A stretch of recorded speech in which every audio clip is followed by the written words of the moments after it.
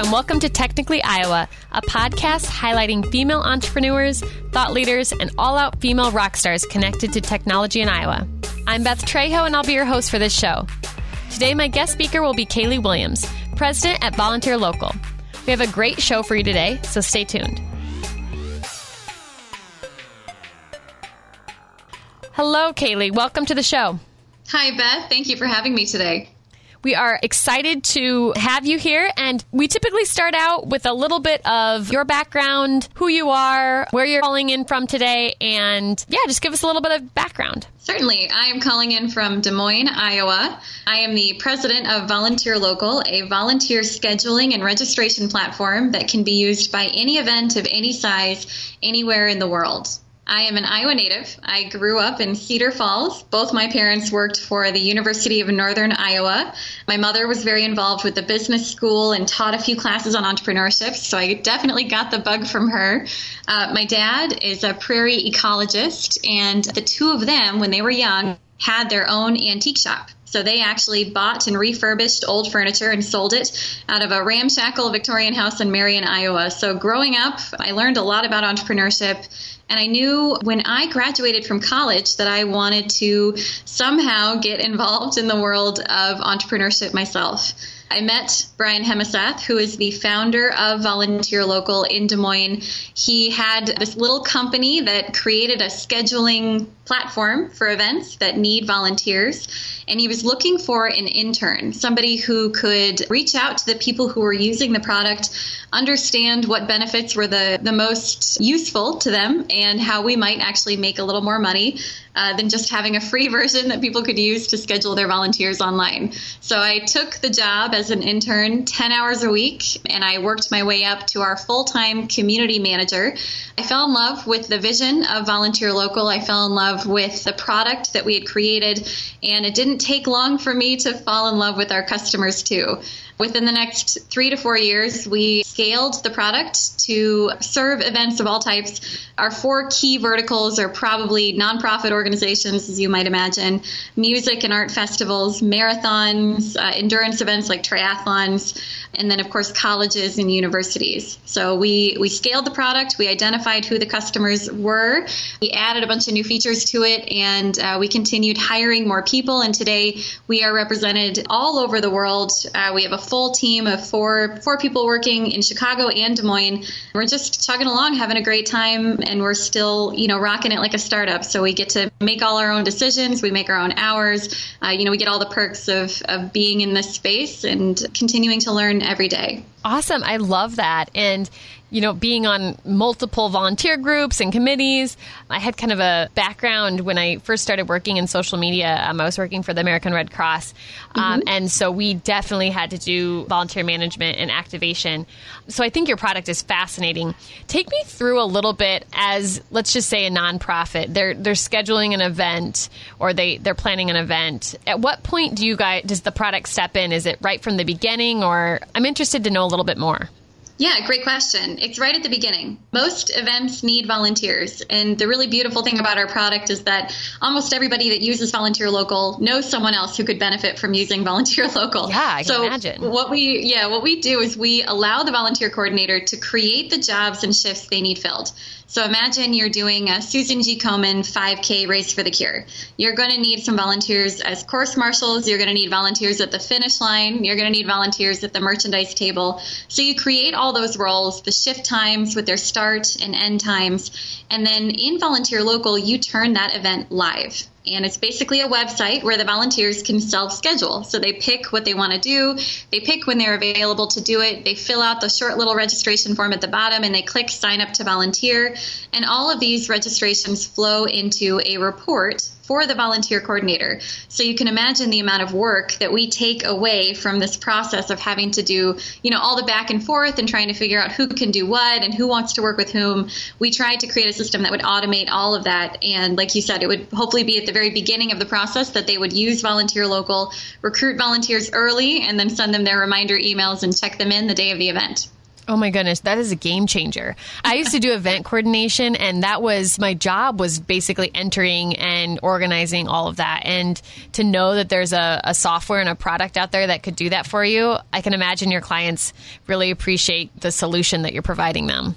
Oh, yeah. Well, thank you for your kind words. We get all kinds of accolades and nice things. We work with the National Cherry Festival, and they just sent us a whole bunch of dried cherries. We get nice. Thank you notes. We get T-shirts. We get festival passes. We even had one coordinator write in and say, "You saved my volunteer captain from quitting." Yeah. So it's a fun job to do, to be, the bearer of good news all the time. Yeah, I can completely imagine. When did the company start? How many years ago? Great question. We became an official LLC in 2009, and I joined the team in 2012, and that's when we really started to scale the product. Gotcha. And so what was the market like at that point, and how have you embraced risk to kind of go in many regards, I'm sure, uncharted territory? Yeah. Well, I like to tell people when we first started, our biggest competitor was a spreadsheet. I believe that. Yeah. And today it's been fascinating to watch this industry of volunteer management solutions really kind of explode in a way. Today we're seeing people come to us from other solutions. So a big part of what we had to do as we started to really scale into these industries was understand what our competitors were providing and how we differentiated from them. So that when we got on the phone with these folks, it wasn't just, hey, we can make your life better by taking away the spreadsheet. It was, hey, we're better than these other volunteer management solutions because X, Y, and Z. So in terms of embracing risk, we've done a few things that were creative and fun, and some that completely failed and a few that didn't, luckily. Right. So I'll break it down into 3 areas where we've embraced risk. First, marketing. We put together a marketing campaign in 2015 where we identified 10 potential accounts that we wanted to add to our roster of customers using Volunteer Local. And we sent those individuals these beautiful spa kits. They were sandalwood boxes that had face masks inside of them and warm fuzzy socks and little chocolates. And the whole idea behind it was that we here at Volunteer Local can take away the stress of volunteer management. So everything was branded, and it said, and there's a little brochure in there, and it said, call us, we'll take away all your stress. And by the way, have a chocolate on us and a warm bath.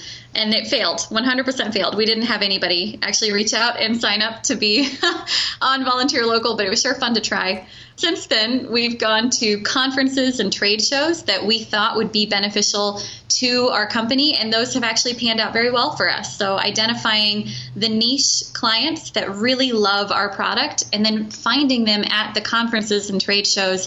I think in this day and age, when you can put a face behind a website, when I can shake someone's hand and say, I'm Kaylee with Volunteer Local, and introduce my director of operations, this is Lucy at Volunteer Local, people are so much more likely to try your product. They just need that human element. The third thing we did with marketing, we actually hired a contractor in Chicago to help us with some of our marketing efforts. And this is another one that actually hasn't panned out as well as we thought it might. Just another lesson learned. Marketing is a wild beast, and it can go in any different direction, and you got to learn along the way and be willing to take the risk, both with your brand, of course, because anytime you're doing marketing, you're putting your brand out there in a certain way, but financially as well. You have to invest. You got to spend money to make money. Right. So marketing is one area where we try to embrace a little bit of risk.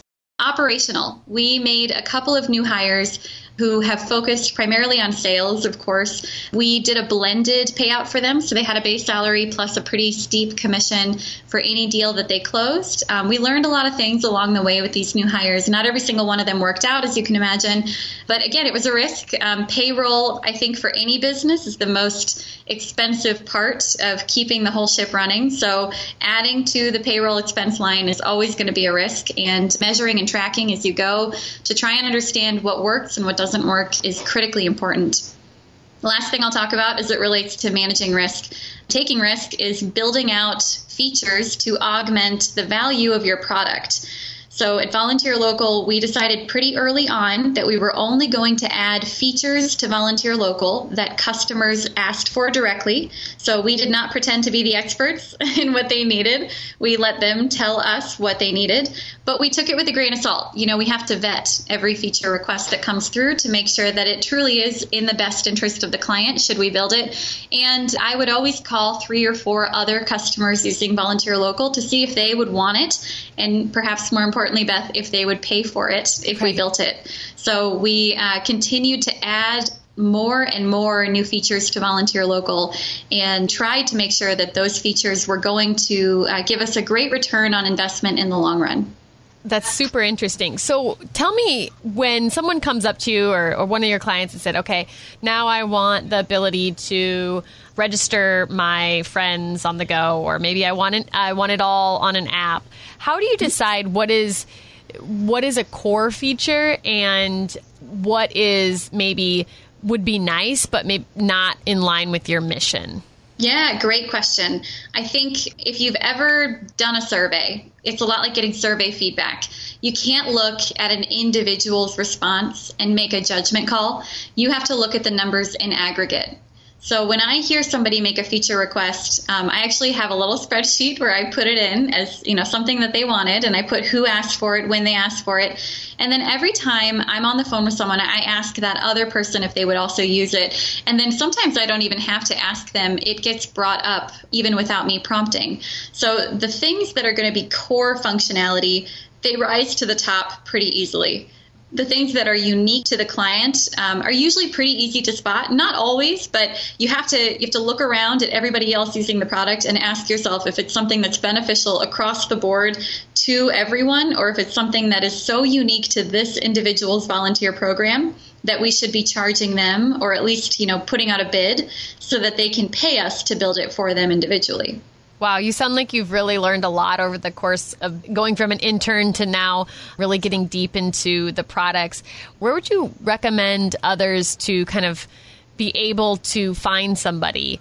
Yeah, I am so glad you're asking about mentors. I have been extremely fortunate. I've been able to surround myself with about 8 mentors, all from day one. They come from all different backgrounds. They are both men and women. Some of them are involved in tech, some not so much. But I've been open to the relationships as they've presented themselves, and they've been absolutely critical to my growth. So I'm very passionate about mentorship, and I have a few tips that I'd like to share. First, before anything else, when you're looking for a mentor, you have to first identify what you need from that mentor. So more specifically, you should ask yourself what gap or gaps exist in my skill set that if I strengthened would help me to grow my company. 3 years ago, I did not know what a balance sheet was. I didn't know how to read a profit and loss statement. When I wanted to hire a new employee or spend a few $1,000s at a trade show, I actually wasn't fully armed with the financial savvy that I needed to make those decisions. So I recognized pretty early that this was a very real gap in my skill set that I needed to fill. And I sought out a mentor who could assist me in developing a more deep and thorough understanding of not just like the accounting lexicon, which does sometimes feel like its own language, but a brand new way to track cash flow that was suited just for me. So once you've identified what you need from a mentor, then you can begin to pull your network. And I would recommend asking anyone and everyone, men and women, if they know someone who can assist you with your specific need. And I will point out that Des Moines is a particularly special place because of the accessibility of our most prominent leaders, not only in tech, of course, but in the corporate world as well. That's awesome. I think one of the barriers that people have with finding mentors is they don't know the words. They don't know how to ask someone to be their mentor. When you approached that one mentor that you're mentioning, what did you say, or how does somebody get started with that? Because I think that's a big barrier for a lot of people. I would start with the need that has to be addressed. It's a lot easier to ask someone if they can help you with the financial forecasting for your business than it is to ask them to be a mentor. So start with a very real need. Make it clear that this isn't just a relationship that you want to have just to say you have it, but that there really is value there for you to help you grow your business. I think a lot of people who have this kind of experience in the business world want to reach down and lift up these new businesses that are up and coming. And so if they can leverage their own skill set in a way that will help you to grow, they are willing to do that. And so you need to frame the conversation in such a way that it's very clear that if they could help you with this one aspect of your skill set, that it will help your business to grow as well. I think that's great advice. And I also think that you can't be afraid for someone to say no, right? I mean, don't you think that's just part of the game. If somebody isn't a good fit or they don't have time, That's right. Yeah. And it does take time. It does take time out of their day, out of their lives. I've been asked to mentor someone and I actually had to say no. And it is really tough. And it has to be a good fit. And being open to hearing no and willing to move on.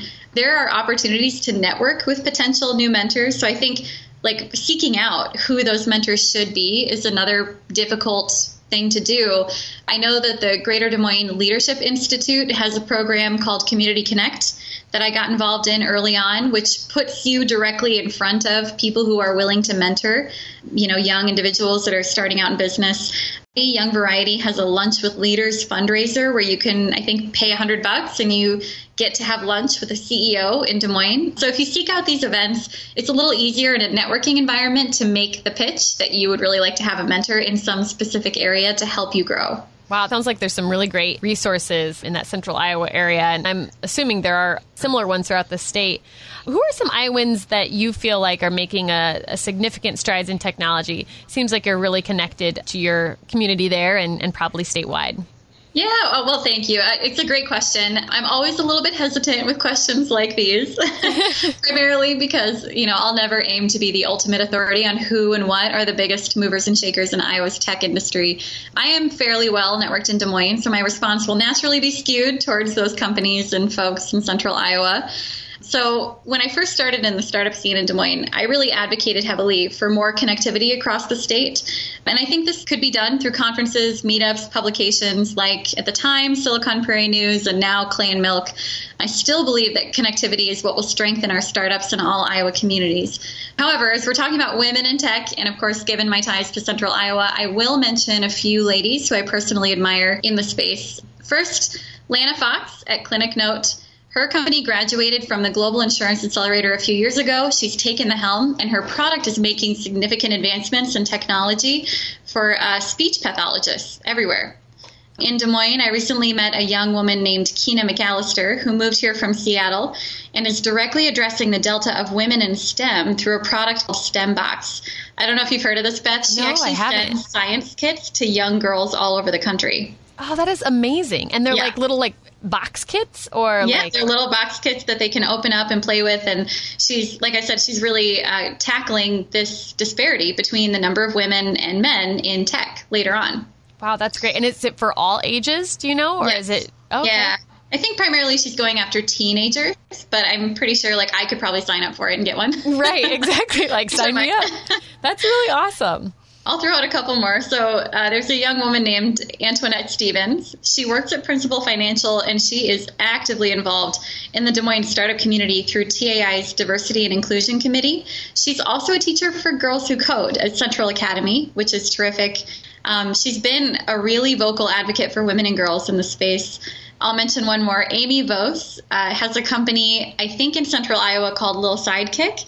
And I'm not a mother myself, but I really do see the tremendous value in the products she sells. And clearly others do too. I just found out she's distributing not only in Toys R Us and Bye Bye Baby, but also Walmart. Wow. What kind of a product is it? It's like a little sidekick that's supposed to protect your baby inside the stroller. Oh, awesome. Man, there's some really cool things. I think we could do a completely separate podcast about just naming all the cool movers and shakers because, I mean, it's fascinating. There's so many people doing cool things around the state. I think you hit it right on the nose when you said that we just need to be connected. And that's one of the reasons that we really started this podcast is we want to connect everybody throughout the state. And the Technology Association Iowa has been great to offer this podcast up to do that. But I think that could be a really great future episode. Oh, yeah, agreed. There's a lot going on that I don't even think people in Iowa are truly aware of how many amazing things are being built and scaling here in our state.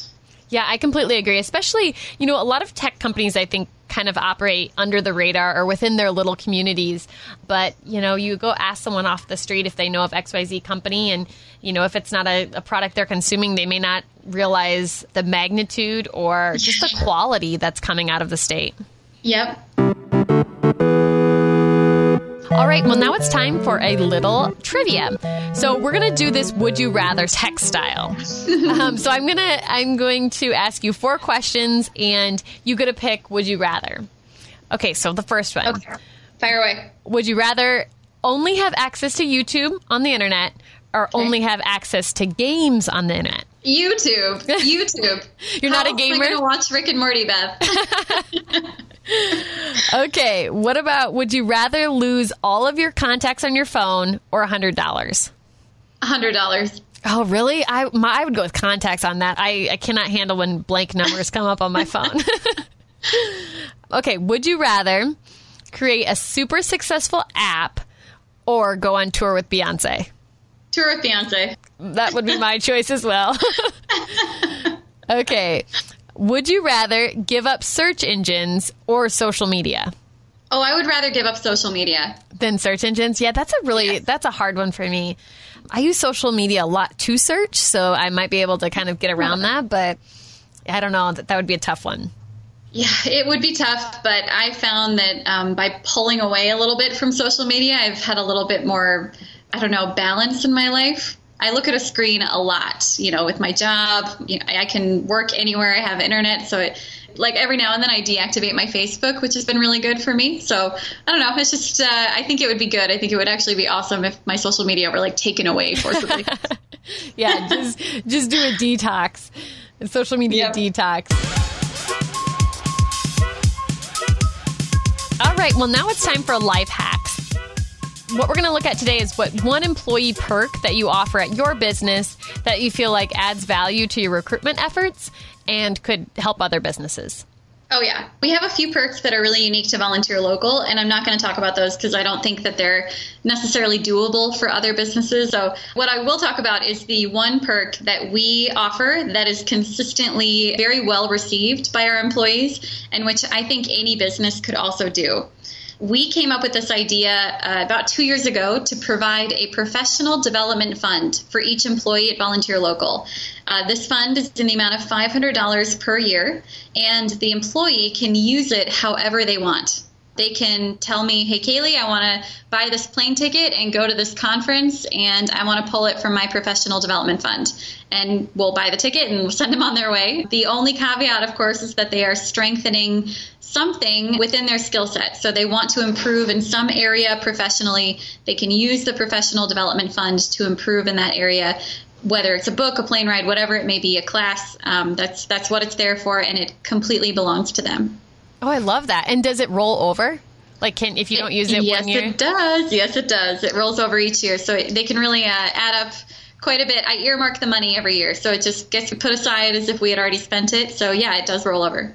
Oh, I think that's a great way to do that, because I know that a lot of employers want to add professional development experiences to their employee roster, but sometimes get a little bit stuck about making things too complicated. I know, I am probably falling into that category where, we really want to support our employees, but you just don't want a huge project to manage. And that one seems very simple. Right, let the employee pick. Yes. That's the real key here, is that they get to decide how they spend it. Because I know that barrier of wanting to provide professional development opportunities, but not necessarily knowing where to start, where to send them, what they want to work on. So we just put it right back in their hands and give them a budget. Love it. Love it. Love it. Well, thank you. I think that that's going to be very valuable to our listeners today. And I really appreciate you being here. I think you've given people a lot of really useful information, and thanks so much. Yeah, well, thank you, Beth. It's been a real pleasure to chat with you today, and I wish you the best of luck with this project. Thanks so much. Take care.